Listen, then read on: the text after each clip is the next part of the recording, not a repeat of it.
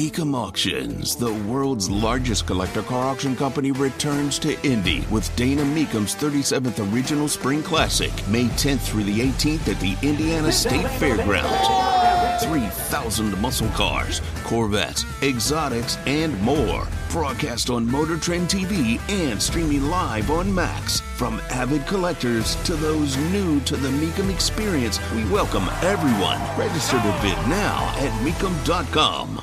Andy Moore Automotive Group hotline from The Athletic, the columnist. His name is Bob Kravitz. Hello, Bob. Hello, John. How are you? Bob, I'm watching C.J. Stroud, and I know it's the pro day, and I should go ahead and put this away right now, but if there was going to be a move that were to be made, for me, it would have been the Colts going up to number 1 and having the opportunity to draft him. Yes. That would have been it. Agreed.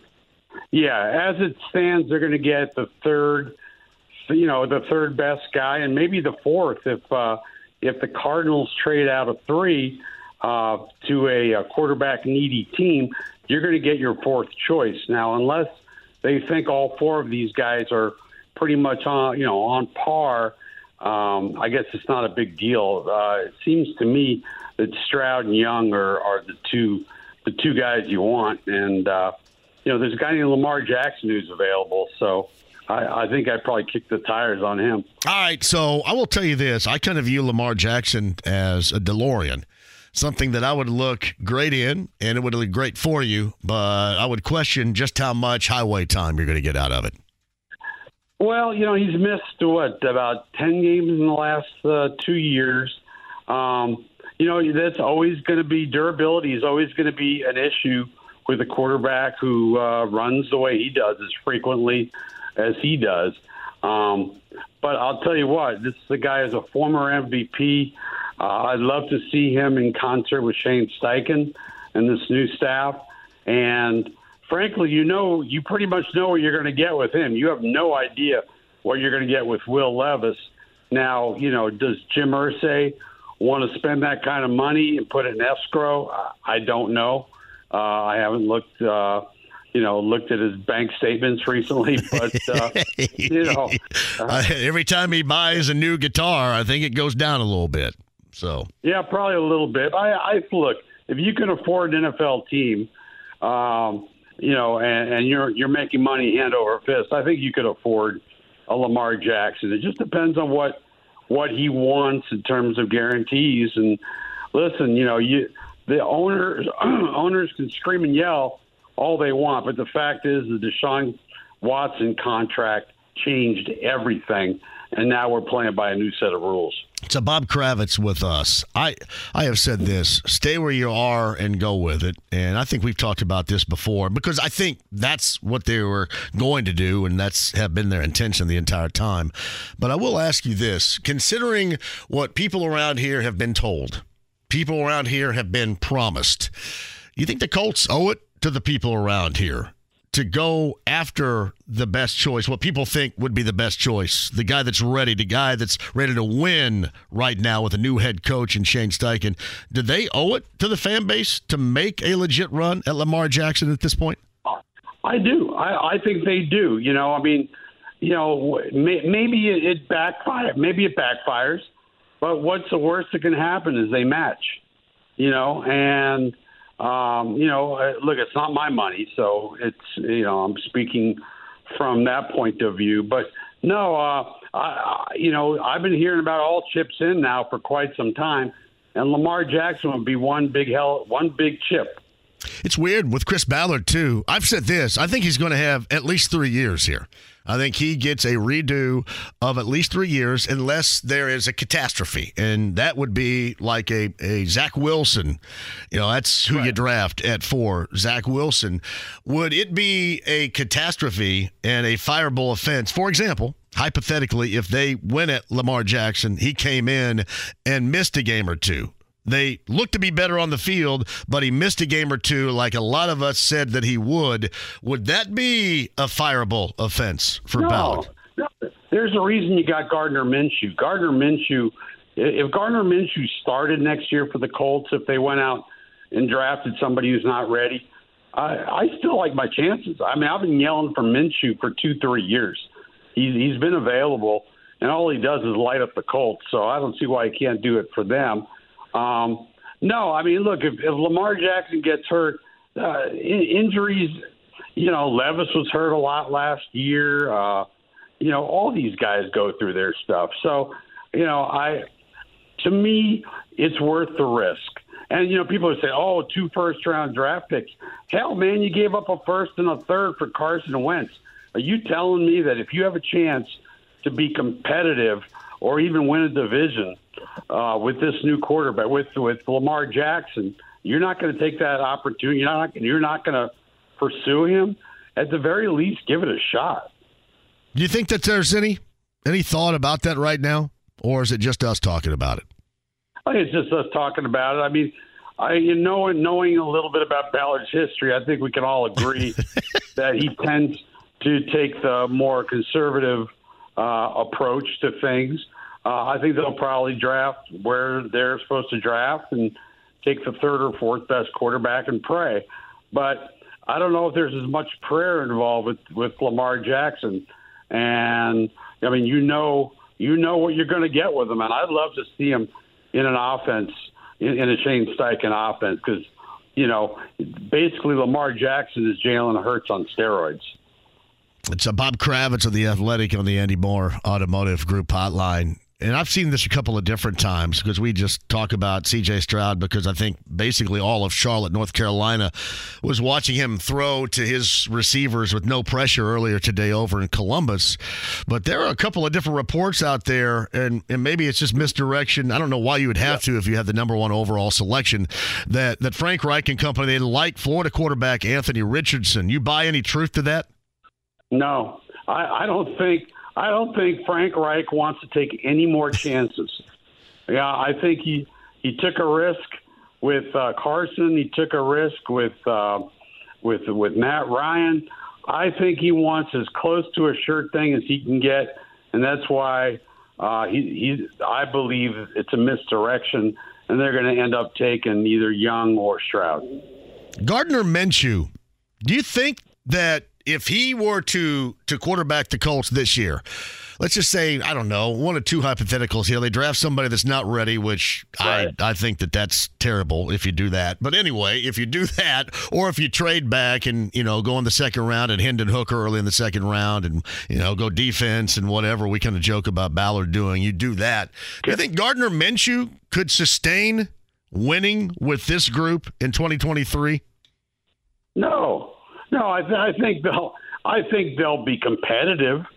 I think he'll be a significant upgrade on Matt Ryan, but me, and my pet dog would be an upgrade on Matt Ryan the way he played last year. So no, I don't think that they'll compete for an AFC South title. I just think he's a good bridge quarterback to the next guy. But I don't think anybody's looking at next year in terms of wins and losses. They got to get a quarterback in here, unless they get Lamar. Then you're thinking wins and losses. But you draft the kid, it's going to be a while. So Bob Kravitz with us. I think everybody is mostly resigned to that fact, and that's why I've just said, hey, you're here, do it. And we've had this conversation before. I mean, hell, I go back to the middle of the fall when all we could do was really, joke and roast the Colts because it was such a circus. I'd heard that, they liked Levis back then. So I just assume that not only do they still like him, but they know he's going to have that availability where they're picking, and they're not putting too much emphasis on thinking about anything else. Yeah, I think you're right. I mean, look, Levis had a lousy year last year, but he was hurt pretty significantly and played through it. And there were massive coaching changes. I think he had a brand new offensive coordinator who ended up getting fired during the season. And he didn't have very much in the way of support from his teammates. So, look, I'm not sitting here watching tapes of these guys. Smarter people than me are going to make that decision. But I certainly wouldn't rule out Levis just because he had kind of a crappy year his senior year. All right, Bob, let's move on to the collegiate action, all of which is done here locally. Obviously. Notre Dame women. Yeah, I guess. Yeah, I say locally. South Bend to me is still in Michigan, so I don't even look at it as in the state of Indiana. Me too. So I would agree. But, yeah, I just wrote a column for tomorrow about 72 hours of hell. I mean, in 3 days we saw two local number one seeds go down, and IU as a fifth seed. So it was, I thought for sure I'd be in New York tonight celebrating my birthday at my favorite watering holes in New York City. But no, Purdue had to go and freaking lose to a commuter school. That's great.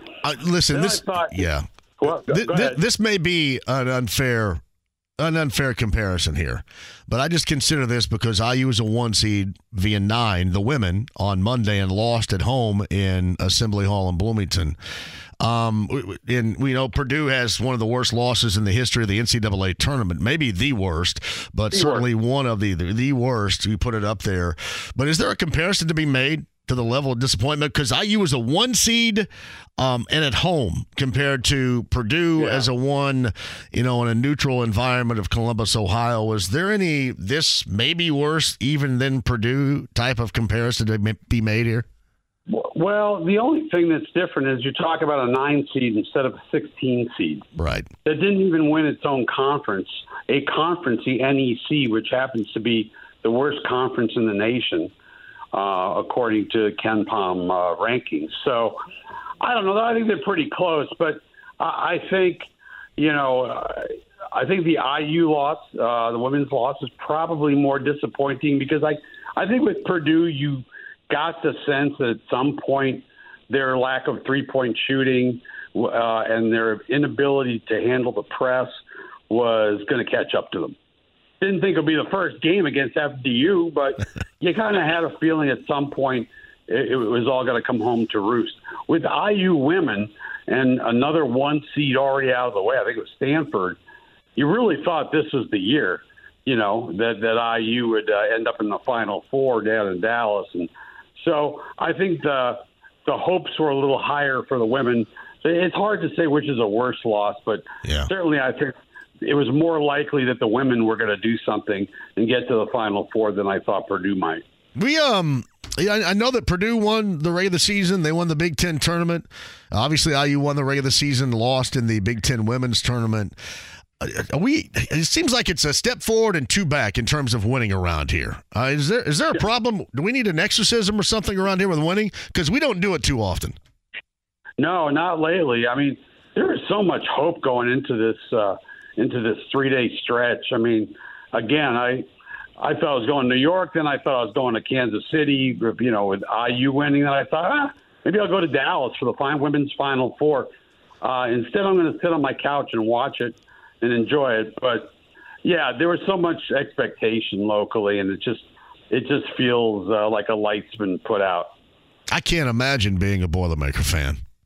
I can't. Oh, my gosh. And the thing is, there's a person I talk to a lot who's a gigantic Purdue fan, and she just wrote a blog about how painful it was. And I just reading the words, I could sense it, I mean, I gave up my fan card a long time ago, but for years and years, Purdue has been fighting the little brother thing, even though they've won more Big Ten titles than anybody in the conference. And to get beat by, a 14, 15, and 16 seed or 13, 15, and 16 in the last 3 years, that's atrocious. And I thought Jay Billis put it very eloquently the other day when he said Purdue sucked. They were terrible. And I love Matt Painter. I think he's the greatest guy. I think he's a hell of a coach. But for the life of me, John, you know more about basketball than I do. But I'm watching that game, and I'm thinking, I know you never go zone. But, damn, don't you have to try something? Yeah, I viewed it this way, and I viewed it, you scored 58 points and lost. I didn't care defensively if they would have just kind of laid down in the lane. But, my God, can you score? I mean, when they have 3 people resigned to guarding Edey, and you got wide open look. Can anybody here that we're talking about high-level dudes, high-level guys in high school, most of which have had pretty good moments, some with consistent moments for this Purdue team, and you shoot from three-point range, 19%. You turn it over 16 times. I don't even think it had much to do with defense. Their offense was just beyond atrocious. And I know that we saw that coming, but we didn't, Bob, see that coming, I don't think, then. Well, what were they against Penn State? Like 2 of 18 yes. in the Big Ten championship. Yes. So we kind of did see it coming. I mean, Fletcher, Lawyer, he just lost it at the end of the season. I don't know if he hit kind of the freshman wall to the degree that actually exists. But he lost his confidence. I mean, he made a couple of buckets, but him, Smith, Gillis, they did not want the shot at the end. They were running from it. Which is not a problem that JMV has ever had. I don't. Well, I'm such a mess right now. I just stand out there and cuss. I'm like Buddy Hield. I'm glad they don't fine me $25,000 for a double bird because I'm giving that often. I don't know if it's a single bird, but maybe it's less for a single bird. No, I didn't think it was about the zone. I just thought the offense and obviously the ball handling was so atrocious. I don't know. Even if you had experience in shooting a 3 a game prior against Penn State, you still won and you still got yours. That was just such a low level of being atrocious. Maybe you thought they were going to get bounced early, but sure as hell not like that. So no, this is a team they're playing whose their average height was 6'3", and yet in the first half, I don't know the final stat, but in the first half, FDU had more points in the paint than Purdue. Yeah. How does that happen? I mean, that's unbelievable to me. Well, that's the other thing too, and that's if you're going to justify the zone that you brought up, you justify that by how many times their guys, especially that little guy they had, and I sound like John Calipari, my bad. But Robert. Yeah, that guy consistently was getting into the lane, and these guys couldn't stay in front of anybody. That's why I'm not saying the zone would have changed everything, but they were getting so many easy buckets because they're getting Edey, putting Edey into pick and rolls. They were just flat out blasting by Braden and Fletcher, getting into the lane, and everything breaks down. And these guys are getting easy buckets. I mean, would that have made a difference? I don't know. It was just one of those. I got to the press conference. I was like in shock. Yeah. I was just in shock. I was like, I hadn't prepared for this possibility. Yeah. Yeah, it was. I don't know if I've seen a group as frustrated and as down as that, and rightly so. Hey, Bob, you're a wonderful human being, man. I appreciate you dropping in. We'll do it again soon. Maybe we'll talk about winning sometime soon. Maybe we don't have the Pacers. We got we don't have the Colts. I'm not going to hold my breath. All right, Jules in the playoffs. Yeah, there you go. That'd be it, I guess, right there. So, All right, my brother, I appreciate you. See ya. Whether it's audiobooks or all-time greatest hits, long live listening to your favorites. Learn more about Kisqali Ribociclib 200 milligrams at KISQALI.com and talk to your doctor to see if Kisqali is right for you. On the Andy Moore Automotive Group hotline, high school writer extraordinaire here locally for the Indianapolis Star, Kyle Neddenrip, the pride of Brownsburg, Indiana, joins us. Hello, Kyle. Hey, JMV, how are you? Fantastic. I'm curious I tell you what, before I start here, though, because you started this crap yesterday, I'm just kind of curious where this has gone. You cited an article going back to the 50s that talked about a shot clock in high school. And did you do that to stir it? Did you do that because you just thought it was interesting? Do you believe that there should be at some point implemented in high school basketball a shot clock? First, no, I didn't try to stir anything because my mentions are already a landmine sometimes of other things. But I just thought it was interesting, because you go back and you think that this is sort of a new sort of a new thing that goes back and forth with people wanting it or not. And I just thought it was like, man, that's interesting. They were talking about it in 1956. I was actually looking up something else entirely and happened to come across that story of Jay McCreary. And there's other rules being implemented at the time that were, lane widening and things like that. And I just thought it was interesting that discussion, because it's sort of a Twitter thing anyway, and that was sort of the Twitter at the time was the newspaper, or the letters to the editor, or even articles like that. So I just thought it was interesting. I don't necessarily, I'm sort of it's not a great radio, but because I'm not for or against necessarily, but I think it's just a debate that I think it eventually will happen. But I'm not necessarily for it. I don't think. I mean, I don't mind it. For fourth quarter situations mostly, but I don't cover a lot of games where it's really necessary. I was going to ask you that. How many games do you watch on average a year where there's some ball holding going? And believe me, I come from a place where ball holding was an art, whether it was Jack Butcher or Ron McBride. Jack Butcher, I think, had 75 passes before you can take a shot. And hell, Ron McBride at Bloomfield would hold the ball the entire game after the opening tip. Yeah, I mean, there are occasionally times, in tournament games especially, where you'll see that, not even especially, but occasionally you'll see it, and it's probably, I would say, maybe more of a small school or Southern Indiana. You see it more, at least games that I've covered. But even then, I don't think it's all that common. But you do see, there are schools around here that will run their offense more. They'll just run their offense through until they find a good shot, and or they may reverse the ball 3 or 4 or 5 times, and that's hard to do, against good defenses. So that's what you see more, and I like it for a situation where a team is like up by 10 to start the fourth quarter, and you can just sort of sit on the ball a little bit or just run your offense forever without and defense can play great, but if they don't get a turnover, they're just playing great defense for a long time. So that's more of a situation where I'd like to see it. It doesn't come up a lot in my mind where it's like, man, we really needed a shot clock that game. I don't, being there as many games as I'm at, I just don't see it that often. But I do understand. I don't mind games with the shot clock that I've seen. The high level AAU, they play with the shot clock, and I like watching those games. And I think that's I think it would not be a terrible thing, if high schools did it, and maybe make it a 40-second clock to start with, or whatever it is. But again, I understand all the the cost things that go with it, and add another element to the scores table. Do we really need that? I don't know. So I'm one of those few that's probably more down the middle than most. It's Kyle Nedrup of the Star and the Andy Moore Automotive Group hotline. It's interesting to note that most schools have that clock sitting on top of its backboard, and it's just sitting up there waiting on, for example, at Brownsburg, if Mike Wells ever goes and shoots around in the high school gym of Brownsburg, he'll hit it about 19 different times. So that's the only thing that really happens to it is with errant shots or attempts, it gets hit by him.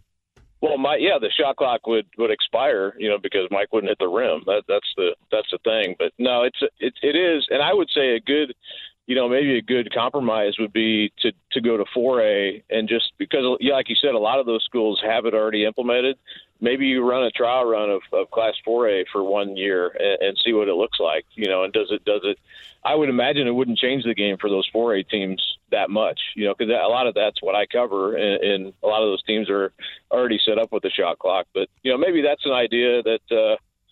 I have lots of ideas. I don't know how often they're they're implemented or how easy they are. But I know that's a couple states have done that. Is at least try it with their larger classes and see how it works.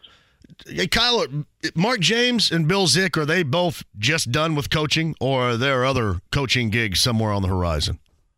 No, I think, from talking to Mark the other night, I think actually a couple times, it sounds like he wants to at least look at coaching somewhere. And I don't know, where, or if he hadn't even started looking at that point. So I don't know where that would be exactly, but I'm sure there are schools out there that would hire Mark in a heartbeat, and even as long as he's been doing it, I think he still has a fire for doing it, and I think he would be great, if he has that opportunity, and I think he probably will if if I'm reading it right. And, he's basically said that, so I think he'll coach again. Bill, I don't know.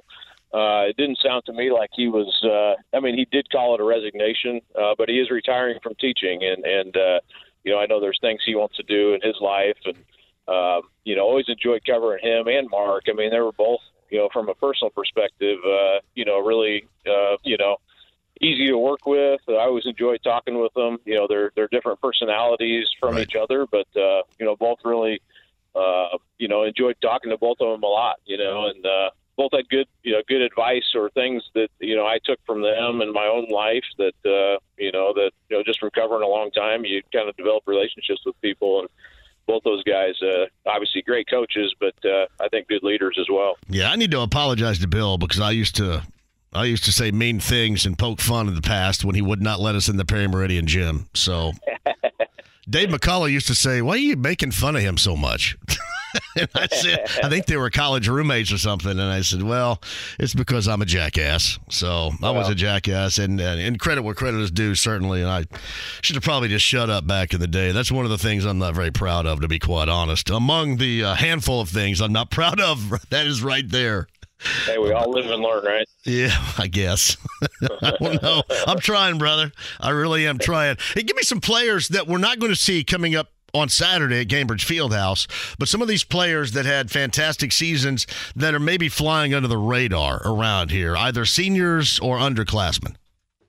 Well, the guy who's not in the area, I think a lot of people who were looking forward to see was Marcus Burton from Penn, and gosh, you wish Kokomo is going to be great. That place is going to be, Cambridge is going to be absolutely on fire Saturday night with Kokomo playing in that game against undefeated Ben Davis. But I think Marcus Burton, he's not an area player necessarily, but, he is a guy that I think people would have loved to see down here. And they did play in the Hall of Fame, and they played against Zionsville down at Southport this year. But, man, he was incredible. I think probably, has done a lot to put himself in that Mr. Basketball front runner spot, most likely, I think, with what he's done this season. But, they got beat by 1 point by Kokomo, and they won't be making it down here. But great season for him, and hopefully people got to see him play in person. He's really, really good. It sounds like he's going to stick with Notre Dame, assuming they're going to, get a coach hired here pretty soon. But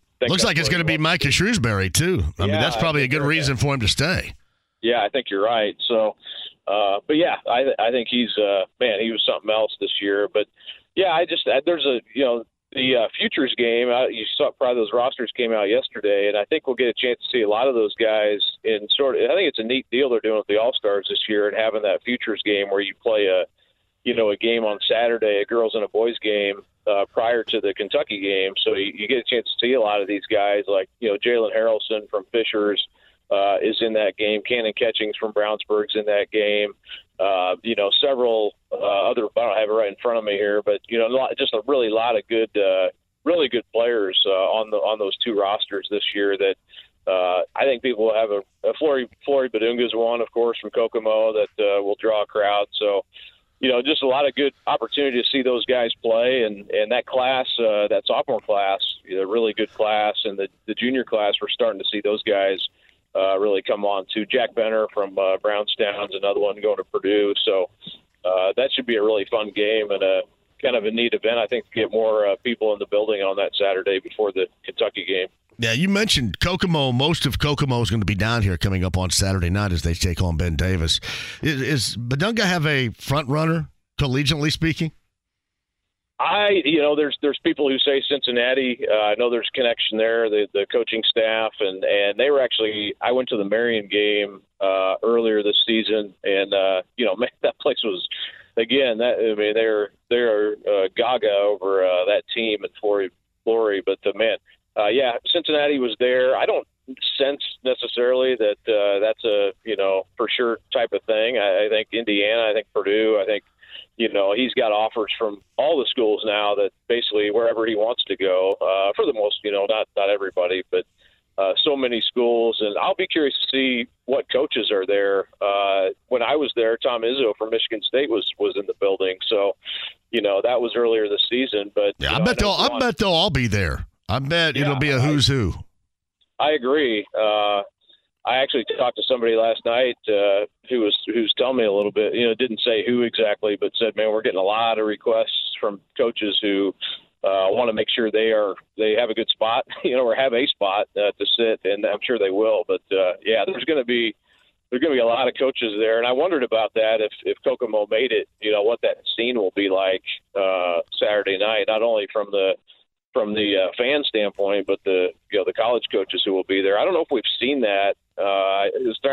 Deshaun Thomas, I think, was maybe the last one who was maybe uncommitted. He was as a junior, and I'm trying if that's been more than 10 years ago. But there are occasionally you'll have that type of deal, but I don't know if we've seen that from a kid who's a junior who's uncommitted and is ranked number 2 or 3 in the country. It's been a while, at least, for that. So that'll be another fun added element to what should be a fantastic game. I can't wait for that game just to see what happens with those two teams. Yeah, the Cincinnati angle will be a little bit weird, but when there are connections there, that certainly can happen. Kyle Neddenrip is with us. Before I let you go, nothing against Valpo whatsoever. They're in the Mo Valley. I love the Mo Valley. I kind of wonder, Valpo, what about Indiana State? I don't know the whole recruiting angle there, but has Dowdy raised the bar on the possibilities you think he would have had or chances he'd have been able to play at a higher level than the Mo Valley, than Valpo with the season he's had? I think so. I mean, personally, I'm probably biased. I cover him a lot, so I just know I know how far he's come as a player. I mean, he was. If you go back and watch, and he showed me he's a very humble, funny kid. I love Zane, and a lot of the guys on that team are just great to talk to. But Zane in particular, he has just come so far. He was a 7th grade B team player, barely, even made that. He could barely dribble, couldn't hardly do anything. That's sometimes the case with a big kid who's in middle school. But, to see where he is now, I mean, he doesn't have really, it's not like he's standing out there shooting threes. They don't ask him to do that. But, as a rim protector, a guy who can block shots, a guy who just does what he's told to do. And I will say, too, a guy who really likes challenges. He loves playing the guys like Flory Badunga and Xavier Booker. Some of his best games are against those players. I was talking to Don Carlisle yesterday, and he was saying sometimes the games Zane doesn't play well are the games where they don't have a big guy, and he kind of isn't ready for that challenge. But man, when it's go time and it's a big game, he has been at his best. And I do think maybe Valpo is the perfect fit. I don't know.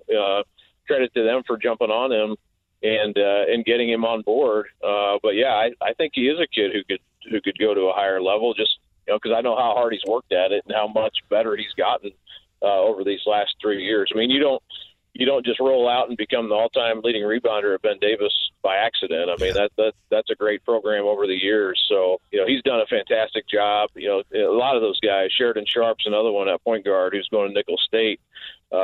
I think he's going to be phenomenal at the next level. And people don't talk about him enough, I don't think, for some of these awards and stuff. But they just have a team that and credit Don Carlisle. To me, as talented as they are, I mean, it's a credit to him to get all these guys on board to play the way they do. They just play so hard. They play so hard. They play so together. It's pretty rare. You don't see that happen all the time. So something special about that team. Class A, Southwood Lutheran, that's at 10:30 a.m. Blackhawk of Fort Wayne, and the Miners of Linton at 12:45 in 2A. 6 p.m. the evening session, Northwood and Guerin. The 4A clash, Kokomo and Ben Davis at 8:15. And Kyle Neddenrip of the Star will have you covered on absolutely everything and give you a tremendous Greene County angle, even if Linton is on the wrong side of the river down in Greene County. Still a very good angle. Man, as always, I enjoy following you, man. Fantastic stuff, and we'll check back yet again really soon. Absolutely. Thanks for having me. Life is so much more than a diagnosis. It's about sharing time with those you love, hanging with friends who lift you up, and experiencing all those moments that bring you joy. All hits, no skips. Learn more about Kisqali Ribociclib 200 milligrams at KISQALI.com and talk to your doctor to see if Kisqali is right for you. So long live singing to the oldies, jamming out to something new, and everything in between. From the morning show, Kevin and Query, weekday mornings here on The Fan. Kevin Bowen joins us. Was basically everybody there from Carolina today? Gosh, it seemed that way. Did I see David Tepper's wife was there? I think everybody was there. I think they brought cheerleaders and. All right, let's bring the mascot. The mascot, Bring the yeah, exactly. I think they tailgated before it. I think all of it, yeah. Yeah, they thought it was inside the horseshoe. They thought they just had a full section that they could take out there. Yeah, I saw the Colts only had one rep there, Mike Lacey, their area scout. So I don't know if that's the Ohio State guys. You know, we already do enough homework on them, and Chris Ballard seen them a whole lot in person, or what. But certainly Carolina looks like they'll be having a caravan move on to Tuscaloosa tomorrow and Lexington on Friday. I wonder how many of those dudes over there today that might have been hiding their sports arousals when watching Marvin Harrison Jr. catch passes out there, being draft ineligible as of yet. Yeah, I know. It is pretty crazy. And I felt this way about C.J. Stroud versus Bryce Young. It feels weird to say it, and I don't act like Bryce Young was playing with a bunch of you and me's out there this past year, but undoubtedly C.J. Stroud had the better offensive talent around him, regardless of position, really, offensive line, receiver. Alabama is not going to have, a big run on the wide receivers in round one like they typically have, or even offensive linemen. So, throwing to Marvin Harrison, with no one covering is probably a pretty good thing. Yeah, no doubt about that. And you talk about a hot commodity this time next year. That will be it without question. So how do you think this is going to go? And I just asked Bob Kravitz this. I say stick and stay because I think, to me, they already have an idea on who they want. They already have an idea that who they want's going to be there.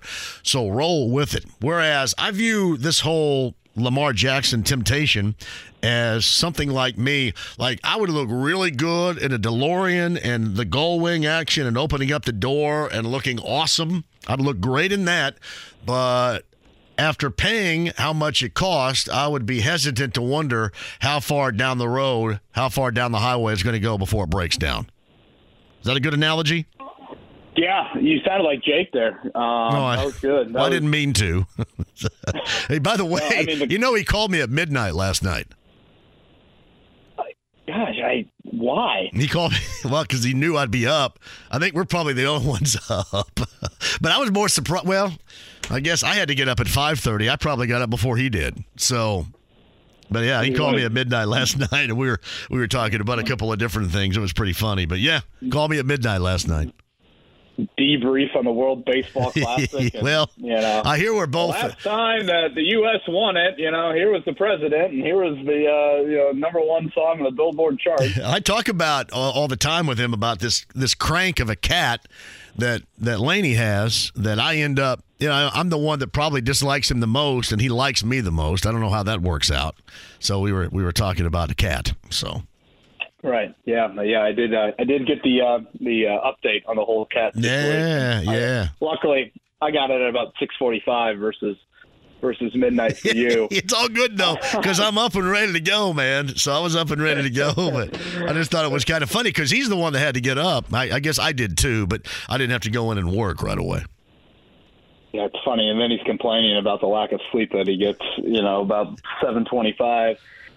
This morning. But yeah, on the Jackson front, I do, in all seriousness, think that is a really accurate analogy that you say because, him at the age of 26, we've seen it each of the last 2 years. I mean, you think about it, last year it was that knee sprain he suffered in December. Misses the final 6 games and misses their playoff game.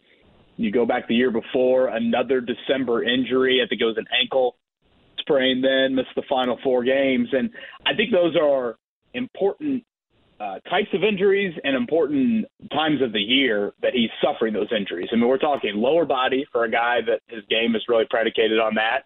And we're talking, the wear and tear of the season that he gets to that final quarter of the year, and he's just not able to finish the season, let alone, play at 85%. And you could kind of see, okay, how can he manage that? So that would be the concern for me. It's, You're handing out a whole lot of money to a guy that, plays the game in an incredibly exciting and entertaining and dynamic style, but I just don't think it's got a whole lot of staying power at that level, at that peak MVP type level, which is the money that he wants. If you were, talking about going into his 30s. And I think it's also worth pointing out, John, it's not just the money. I mean, to get him, you're giving up 2 first-round picks. And we know that Chris Ballard is very prudent, you call it stubborn in free agency. So if you're going to limit his cap space even more, you're not doing much, if anything, during the month of March. And then you get in the draft, and for a couple of years, you're not going to have the luxury of a really important pick when, let's be honest, there's still some other needs on this football team that are there. Plus, if for some reason things go, really bad with Lamar Jackson, or maybe there is more injuries, you aren't in a position to really pivot. And, that's something I think Chicago did a nice job of in getting the draft picks back from Carolina in 2024 and 2025. If things do go poorly with Justin Fields, they're in a position to potentially do something about that. So, for those reasons, I would probably sit things out with Lamar. Kevin Bowen is with us, and while I'm not certainly somebody that feels they need to go down that path, the most common answer I get from people that view me inaccurate and believe that they should go down that path with Lamar Jackson is Colts fans feel like they're owed a little something. And for that, I don't blame them, because for so many years they've been told how great things are going to be and multi-Lombardis and, even taking the all chips in thing in 19 different directions as far as how you define it as a Colts fan. Still, it holds true. They believe that the Colts owe them to go after the best and try to win right now. Do you think the Colts owe them that? It's an interesting point. I haven't thought of it in that light. I do think what the Colts owe their fan base is trying to get the bat off their shoulders at the quarterback position. And for the last decade now, they have not drafted a quarterback in round 1, 2, or 3. I obviously understand the first half of that decade why they didn't with Andrew Luck, but ever since his retirement, they have not tried to swing. And if you look at this conference in particular, all 7 AFC quarterbacks last year were drafted by the teams that they played on, and I think 6 of the 7 were drafted in the top half of round 1. So to me, they've done a disservice in not trying to give their franchise the best opportunity to win long term. Because in my opinion, if you want that, and Jim Irsay's made it very clear before, multiple Lombardi trophies, et cetera, I actually don't laugh when Irsay says that, because I think the fan base should want that as a goal. It doesn't seem laughable right now when you haven't won a division in 8 years, certainly. But I think that's a goal that, a fan base should want their owner to strive for. But again, the best, albeit a difficult path, but the best way to try and achieve that is by drafting a QB. I would say, on the lines of this question, John, where I've thought of it is more from the Pacers' point of view. What the Pacers have been able to do in the last 12 months is inject hope into their franchise.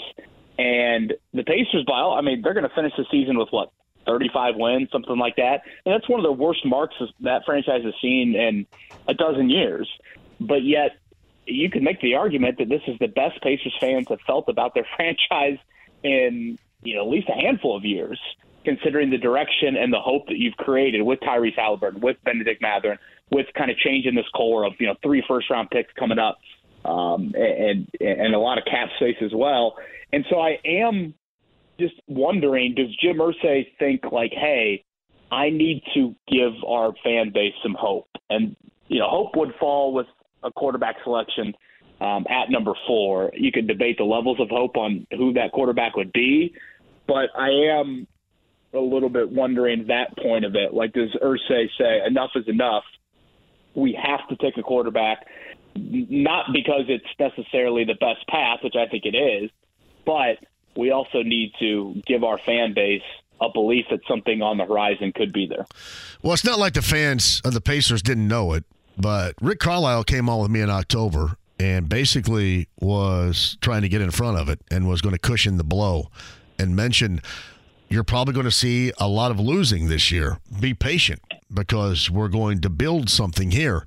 And to your point, you can see what they're doing here, slowly evolving to a much better situation. Is that something the Colts should address? And should the Colts be out front? Or because we already know what they're doing with the draft is, what they did with Stephon Gilmore, is that dictation enough for us to already understand? Or should they be out front? And they've since the whole Luck saga, they've tried to be and wanted to be so transparent. I think that would be the ultimate transparency here, should they do that. Yeah, I would appreciate some transparency. It's not the end-all, be-all for me, but, when Jim Irsay's at the owners' meetings next week and, a few of our colleagues will be out there for those, I am very interested to see what he has to say on that end. To be fair to the Colts, I think it's much easier in the NBA to kind of be public about that.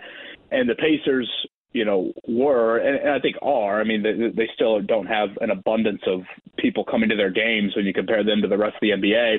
So I think from an attendance standpoint, when you have the Bally Sports issue that they've had as well, I think they kind of had to be really upfront about it, whereas the NFL, with only 8 home games, attractive visiting opponents coming into your building, you don't necessarily have that issue from an attendance standpoint or from a TV standpoint, of course, either. So I do think it is a little bit different on that end, but I am very curious to see, again, just what Irsay says, because, John, you know this full well. In his ownership, which, he took over for his father in 97, 98, like outside of right then and right there, that first year of Manning, they've never walked into a season with the type of expectations that they will walk into next year with.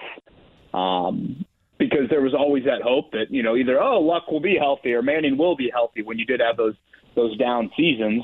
Or in Luck's case, of course, you were winning 11 games that first year.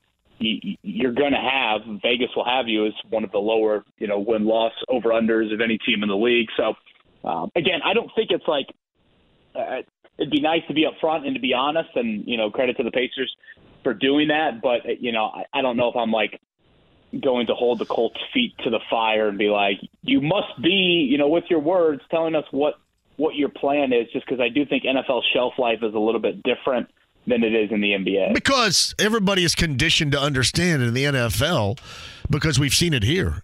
It was a different situation with Andrew Luck in year number 1, but you can have a quick turnaround, a much quicker turnaround of the NFL than is reasonable to ever suggest in the NBA. Right, and especially in the market that the Pacers are in, and the total kind of strip down that they did, you knew it was going to take multiple pieces, multiple drafts for that to happen. But I do think it is a reminder to the Colts that, like, wins and losses, eventually it's the end-all, be-all. But if you're showing positive signs for the future, your fan base can rally around that. When I talk to people in public, they are so excited about the direction in the future that the Pacers have, even though they are going to win, 30-some games this season and, in all likelihood, miss the playoffs by several games, which I think has got to be eye-opening to some level of, for the most part, like Chicago Bears fans could live with the record they had this year, because they felt like Justin Fields was making some strides. And again, it can't be that way, annually, and it can't be as long in the NFL as it maybe is in the NBA. Like, Chicago's got to see some results this year from a win-loss standpoint. But I do think that is something that if you have a poor season this coming year, but, Anthony Richardson or Will Levis or whoever is playing and showing you some, positivity, then I do think the fan base is certainly smart enough to realize that and understand what the plan is moving forward. Hey, I tell you, at the end of the day, I'm just glad that they addressed a wide receiver with Isaiah McKenzie. That's cool. You addressed that. That needed to be done.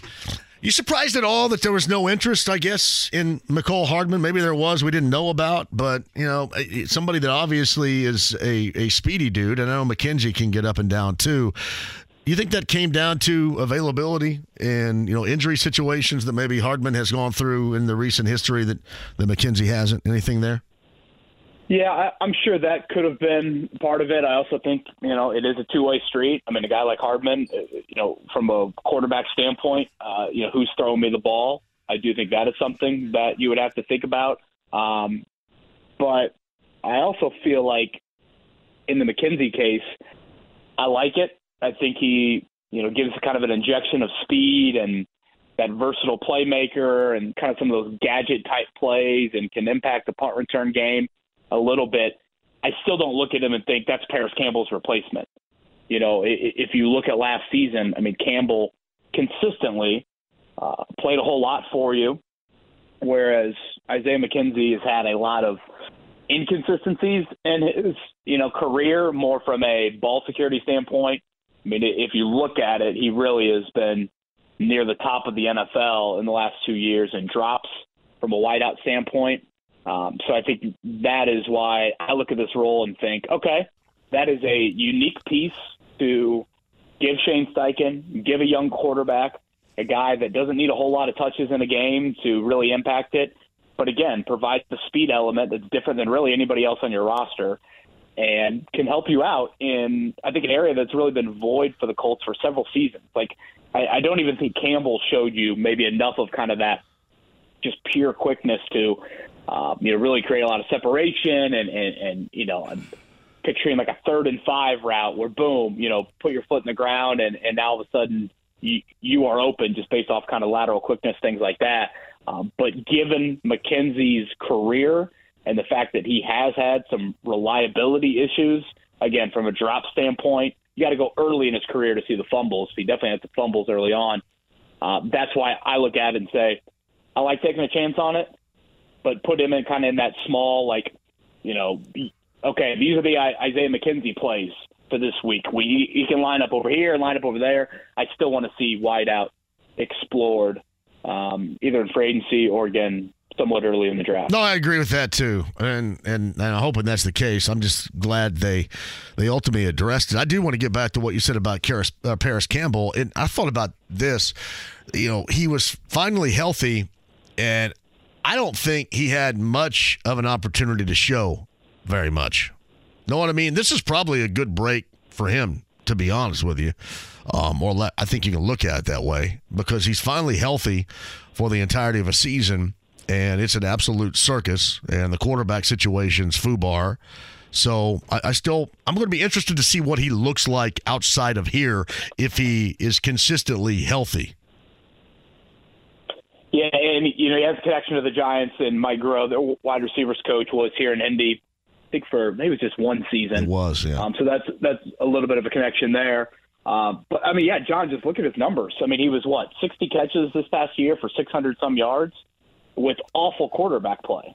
So if you just have competent quarterback play, is that 75 for 800, something like that, maybe a few more touchdowns out of it. So it was odd to me to see the contract length and money and think, boy, the Colts certainly could have offered that. And to also kind of look at the Colts and, I mean, you wrote out this Paris Campbell experiment. It was like, all right, we're going to see it through. We're going to go to the end of this rookie contract. He plays 17 games last season. He produces, and then the contract he takes in free agency is super reasonable, and yet you decide to let him walk in what is a weak free agency market for the wide receiver group. And, I feel this way about free agency year in and year out. Like, to me, it's not the place where you just you put out all your fires and they are, boom, the house is spotless and everything is back to normal. But it can control some things. It can kind of tame situations to where you get in the draft and you're not forcing positions where, you saw in the Napoleon era, you were able to, okay, we can pick best player available, and you don't feel like, man, we got to take a corner or we got to take an offensive lineman. Whereas if you look at it right now, if you assume quarterback goes in round 1, I mean, in round 2, round 3, round 4, you have one pick in each of those rounds. To me, I look at it on paper and think it's got to be corner, wideout, and offensive line in some order. And I probably would say the order that I just mentioned it in, even though I think wideout is still a big need. And you can make the argument the offensive line needs more, and to expect a rookie offensive lineman to come in and help you out from day one, especially in those rounds, is probably foolish. So that's where I kind of view letting Campbell walk or just the free agency approach in general, and think it's just not used enough early on to realize, all right, is this an opportunity to patch some things up for the time being, support your rookie quarterback, and allow you to go into the draft and not feel like you're constricted in how you can operate. You and Maddie shop at Kroger? Yeah, I've got a Kroger card. Yeah. You when I shop at Kroger, and I always go for the wow stickers. And in terms of how I shop at Kroger, that's what Chris Ballard does in free agency.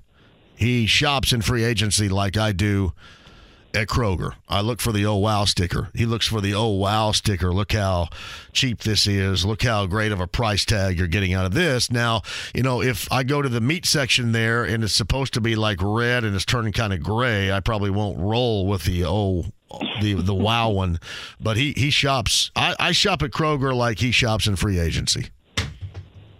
True story. That's accurate. I would say.